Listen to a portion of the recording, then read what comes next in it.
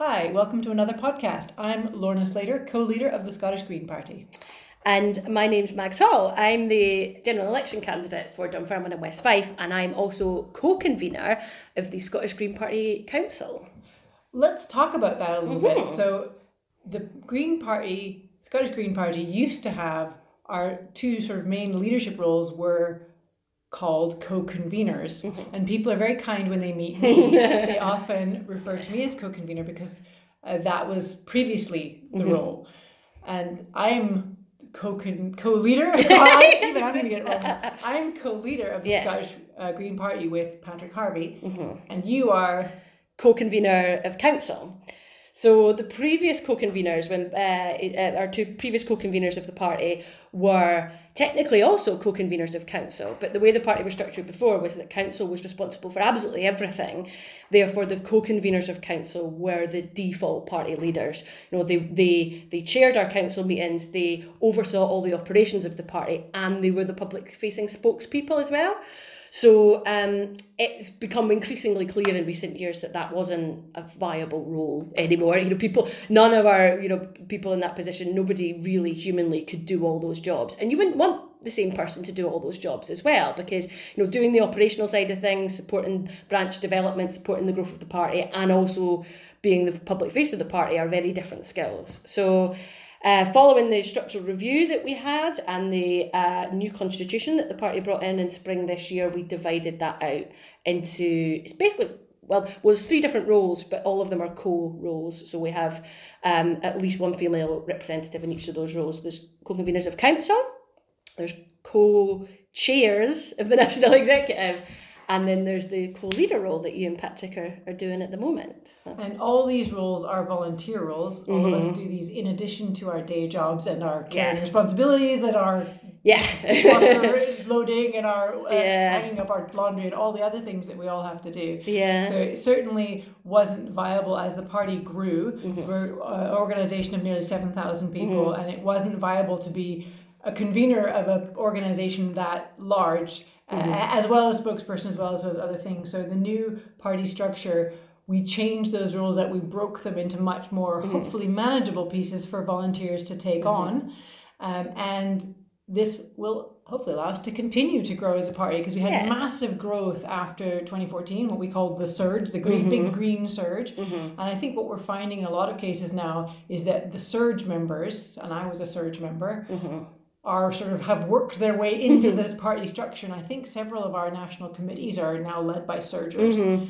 So that's an exciting kind of new blood in the party, new energy. It is, and it's kind of, I feel anyway, that dividing the roles up has given much more clarity, not just to the individuals in the leadership roles, but to the bodies themselves. So as council now, so council is the body that represents the grassroots membership, and council is made up of representatives from all our branches, as well as our representative groups. So our Women's Network, our Disabled Greens, our Rainbow Greens. And it's there to be the overarching strategic guiding body for the party, to make sure that our strategy and our aims and our ambitions as a party is still led by the grassroots. But it's also there to support that grassroots and to nurture them. So to make sure that branches have the resources that they need, to make sure they're getting the support that they're needed, to make sure that branches are being asked, what they're being asked to do is a reasonable thing and isn't beyond their capabilities as well. So that's what we're really now able to focus on. The executive, led by our executive co-chairs, is dealing with all the operational side of things. So the day-to-day management of the party, our staffing, the delivery of our strategy. Once council set the strategy, the executive makes sure that gets delivered. So it's really divided those roles out a bit. We've only had, since bringing the new structure in, we've just had the one meeting of council. Council meets 4 times a year. So we had our meeting in September, which we got really positive feedback on. It was a shorter meeting, it was a different structure, it was a different style. We got good feedback so far. Our next one's in December. We're really open to hearing from branches and hearing from members about what they need council to be, so that it can be a useful forum for people going forward, and to make sure, as I say, that the members in the grassroots are still at the core of what the party's doing. And I think that's so important for how we organize ourselves. It's something we get frustrated about when people on Twitter and in the media sort of say, why don't Lorna Slater and Patrick Harvey make the Greens do X? And it's like, well, that's not how it works. Me and Patrick work for the party. Yeah. Mags is, in theory, in a much more powerful position in the party by chairing or convening council, which is the grassroots, member-led party strategy and decision-making body. The way it works is that council tell Patrick and me what to do, not the other way around. So as spokespeople for the party, that's Patrick's and my job, is to do our best to represent the views and values of the Green Party to the wider world in the media. Although during an election, all candidates also become spokespeople. Yes. So I'm an election candidate as well, which has been pretty exciting. It's the first time I've stood in a general election. I was a candidate at the European elections earlier this year, and I've stood at council elections. But yeah, it's interesting to be doing a general election in my home constituency, which I'm very proud to represent and to talk about local issues.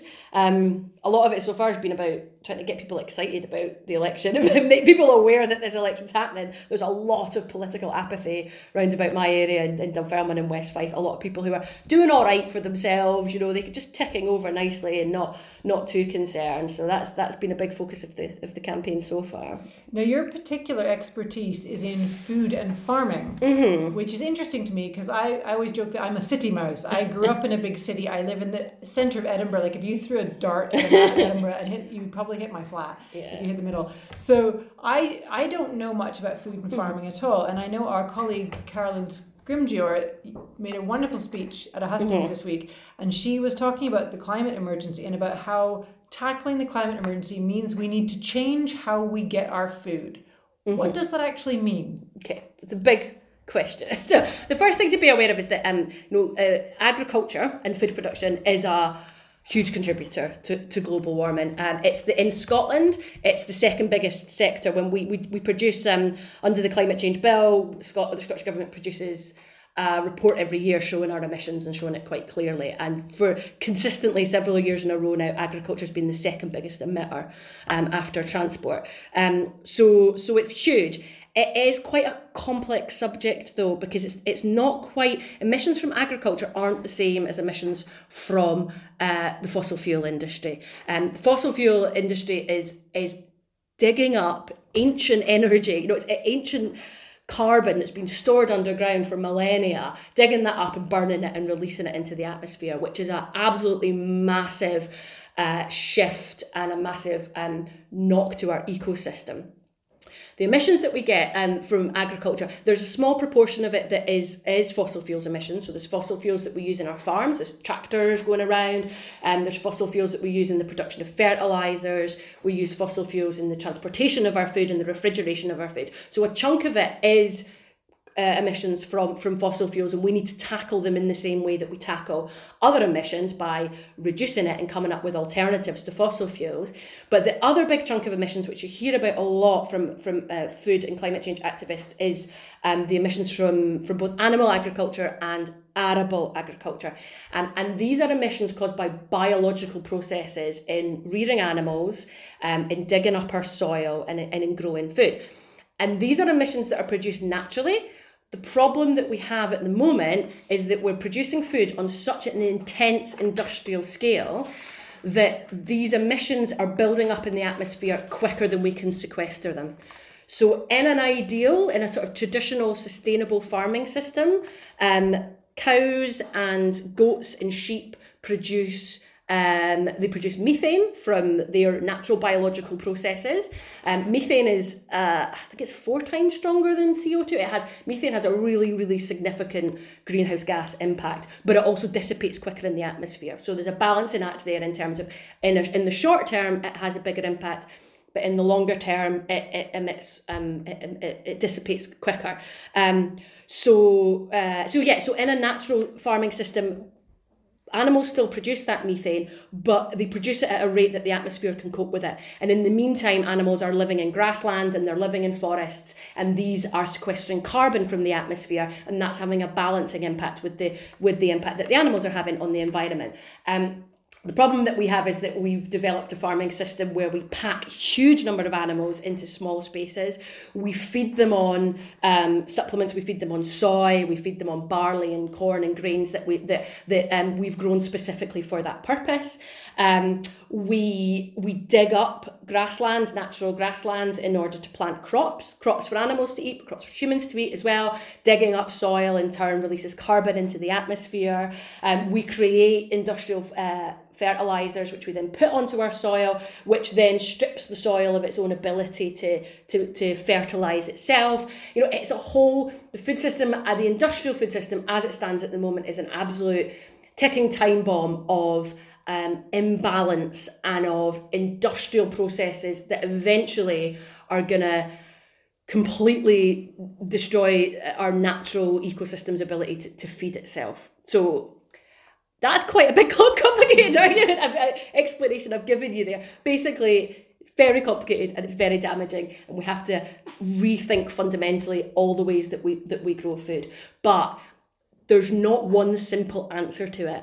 And a lot of climate activists who've been working for a long time in food and sustainable food often butt heads with some more extreme activists, particularly those who want to end animal agriculture or think a fully plant-based diet is the answer, because it's quite, saying we need to stop farming animals is a really simplistic response, and it's not viable in a lot of places. It wouldn't automatically give you the response that you're looking for, and also it's, as I say, my focus and sort of sustainable people coming up from a sustainable agriculture's point of view is we don't need another techno fix to a big mess of techno fixes on top of, we've tried to feed the world by techno fix on top of techno fix on top of techno fix, which has got us in this mess in the first place.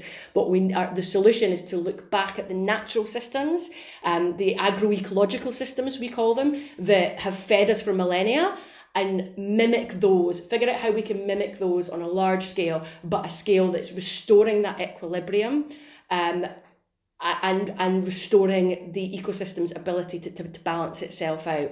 That's where the solution lies, not in simple things like let's end all animal agriculture or let's move to vertical farming straight away, or various different radical solutions that have been proposed. So what does sustainable agriculture look like to you? I mean, what would, if I don't even know what the right word is, if I was to walk onto a piece of land that was being used for sustainable agriculture, what would I see? Really, really a diverse landscape, diverse range of animals living there. It is really about diversity and moving away from the one-size-fits-all big agri-tech solutions that have been proposed to us.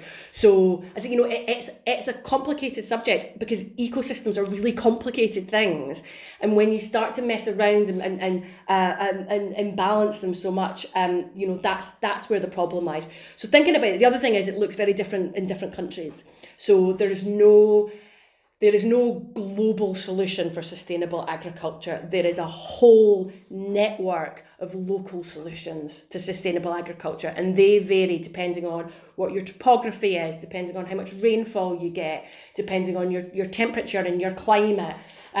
So for Scotland, 80% of Scotland is only suitable for grazing animals on. So we cannot say let's stop farming animals and use that land to grow protein crops or to grow fruit and vegetables instead, because our soil simply isn't fertile enough. We have a very small amount of soil that's fertile enough for growing fruit and vegetables on, or for grain crops or for arable. So the first thing you do is you use that good land to grow your fruit and vegetables and to grow your arable. In Scotland, you hear a lot about land being wasted, land being used to grow feed for animals, and that's a waste of our resources. In Scotland, actually, the biggest waste of our resources we have is actually the whisky industry. So a huge proportion of our most fertile land, particularly in the northeast of Scotland, grows barley. But it doesn't grow barley for human or animal feed, it grows barley to malt for the whisky industry, which brings in a lot to the Scottish economy, but it doesn't help feed us. It's not meeting our food needs. So you need to really value that good quality land, decide what you're going to do with it. And from our point of view as Greens, that needs to be prioritised for healthy, affordable food that people are going to actually eat. Really good quality fruit and vegetables grown in an organic way, grown for local markets so that people can access it easily. The rest of the land, it's about looking at how best you can use that, sometimes to produce food on, but also other ways that you can use that land as well. People talk a lot about rewilding, and we do support rewilding. We passed a motion at our conference this year to support rewilding. But sustainable land use isn't just about letting it go back to the wild. It's also about, using it for planting trees on in a managed way to support biofuels. It's also about combining animals and trees. It's a process called agroforestry or silvopasture, where you can put these two things on together.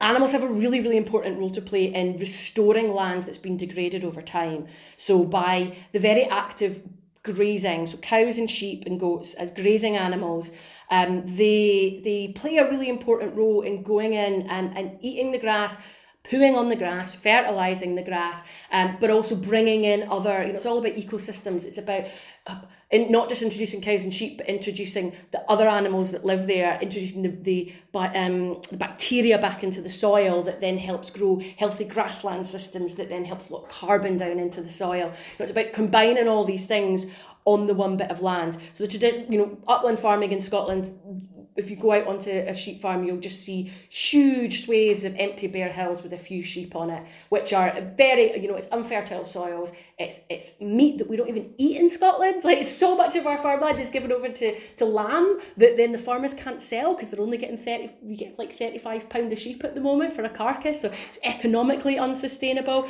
There's so much more potential in our land, but it starts with breaking it down into smaller farm units, looking at what we can do with that land and combining lots of different activities and processes on it. So Scotland's soils, as I understand, are in a lot of ways heavily depleted, and that's partly, you'll set me right if I'm wrong on this, because the trees, a lot of it was heavily forested historically, like in the Middle Ages and so on. And when the trees go sort of the topsoils, and then so this has this vicious cycle effect that not only, because healthy soils are good carbon stores, carbon sinks. So we've damaged our soils so they don't absorb carbon. We've damaged them so much that you can't grow anything on them. The trees are gone. You can't even grow sheep on a lot of them. And then of course the other wasted land, or rather what I think of as the most wasted land, is all the land that's reserved for shooting estates. So what's so frustrating to me as a green about this is that a lot of that land has been classified as agricultural land, even though it's only used by a few rich people to murder angry birds a few times a year. They get huge EU subsidies for that. They're not providing our food. So how does that all fit into the picture? How do we make our soils, how do we reclaim that land and make our soils healthy again? Yeah, absolutely. So a fifth of the uplands in Scotland are shooting estates. They're upland grouse. A fifth, yes. That's massive. Absolutely huge. It totally is. So like, if you're talking about rewilding, that's where you start, because they're essentially,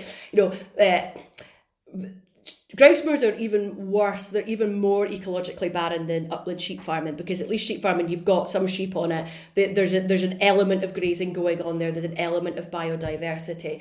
Upland grouse moors are managed in a way that's specifically about limiting the biodiversity of these areas so that you can release a few birds a year out onto the land and let people go and shoot them. So they actively get rid of animals like mountain hares, beautiful protected animals like mountain hares, because they spread diseases that potentially kill the grouse, which is what they're going out to shoot. They burn heather because the heather contains ticks and parasites and things that again damage these grouse. It is an absolute insane way to manage a huge valuable resource. it's a cultural resource, it's an environmental resource. It makes me really angry. I find it really difficult. I think it is. And for such a, I like to think of myself as a sort of normal person. I'm not posh. I'm not a posh person, is what I say. I didn't grow up thinking shooting animals for fun was normal. And I think maybe if you grow up in the countryside, I don't know. I don't know if this is a country city. So I grew up in a city. You're right. I'm used to getting my food in a packet from the shop. I will confess that I don't know much about sort of farm to plate stuff. that's not been part of my life. But the idea of shooting animals for fun seems so bizarre. Like, it's different, I think, if you're being part of the food chain and eating animals, which many people choose to do. A lot of people these days are opting out from doing that. But, you know, it is something that people choose to do. But shooting animals for fun? Yeah. I mean, it's a cultural thing. So if you talk to people who go out shooting, and there is, again, there's a difference between, you know, I know people who go out and shoot in a deer management way. So there are different types of hunting. And, you know, deer is a slightly different thing in that our ecosystem is so out of whack in Scotland that we have these animals that if you don't cull deer, they end up overpopulated in an area. You end up with deer starving and things like that. So that's a slightly different predators, thing. Because there's no predators, exactly. So we need to reintroduce like wolves and bobcats. Yeah, we can do, absolutely. But the grouse moor thing, that's a specific hunting practice where it's completely introduced. You know, these animals. Well, actually, no. Sorry, I take that back. Grouse aren't introduced. Grouse are a wild animal in Scotland. Pheasants are introduced. You get pheasants and you get guinea fowl and things like that. Yeah, so pheasants are basically farmed. That's one of the things that we've been looking at in the Scottish Parliament is trying to reclassify pheasants as farmed animals.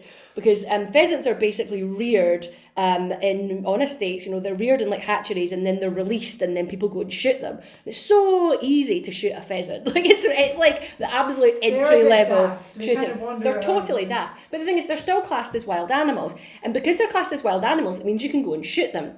If you reclassify them as a farmed animal, you cannot shoot a farmed animal.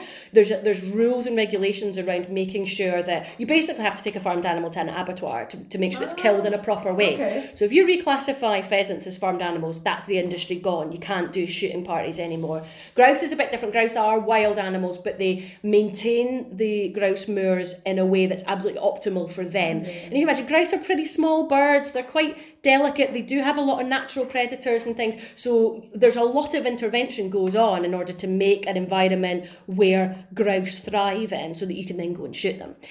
So there's a huge amount of raptor persecution goes on in these estates, and we know it, and it's not being pursued and it's not being challenged at the moment. But because you know, eagles, golden eagles, white-tailed eagles and the like go and eat grouse and will capture mature grouse as well as young grouse or whatever, there's estate managers going out at the moment. Have to be careful what I say. Yeah, no, there are dead eagles. There's a lot of dead eagles. Exactly. We can't accuse any particular person, but there's a lot of dead eagles showing up near shooting estates. Exactly. So you asked about what we can do about that. I mean, first of all, you stop. There were changes in 2014 in this latest phase of the Common Agricultural Policy around the amount of money that these could claim, but we could have gone a lot further. Basically, the Scottish Government and the UK Government decided to not introduce voluntary measures, which could have really limited that. But if you declassify shooting estates as agricultural land and you make them less, make sure that they cannot claim any kind of like agricultural or rural support subsidies in general, then it makes them less viable. But there's a real lack of imagination as well in general across the farming and the upland sector. There's a lack of imagination and there's a lack of really good examples about what you can do with this land, about the alternatives. There's been some really good papers produced and some good, the Revive Coalition have done some good kind of visioning projects around what upland Scotland could look like, combining sustainable food production with housing and forestry and the likes.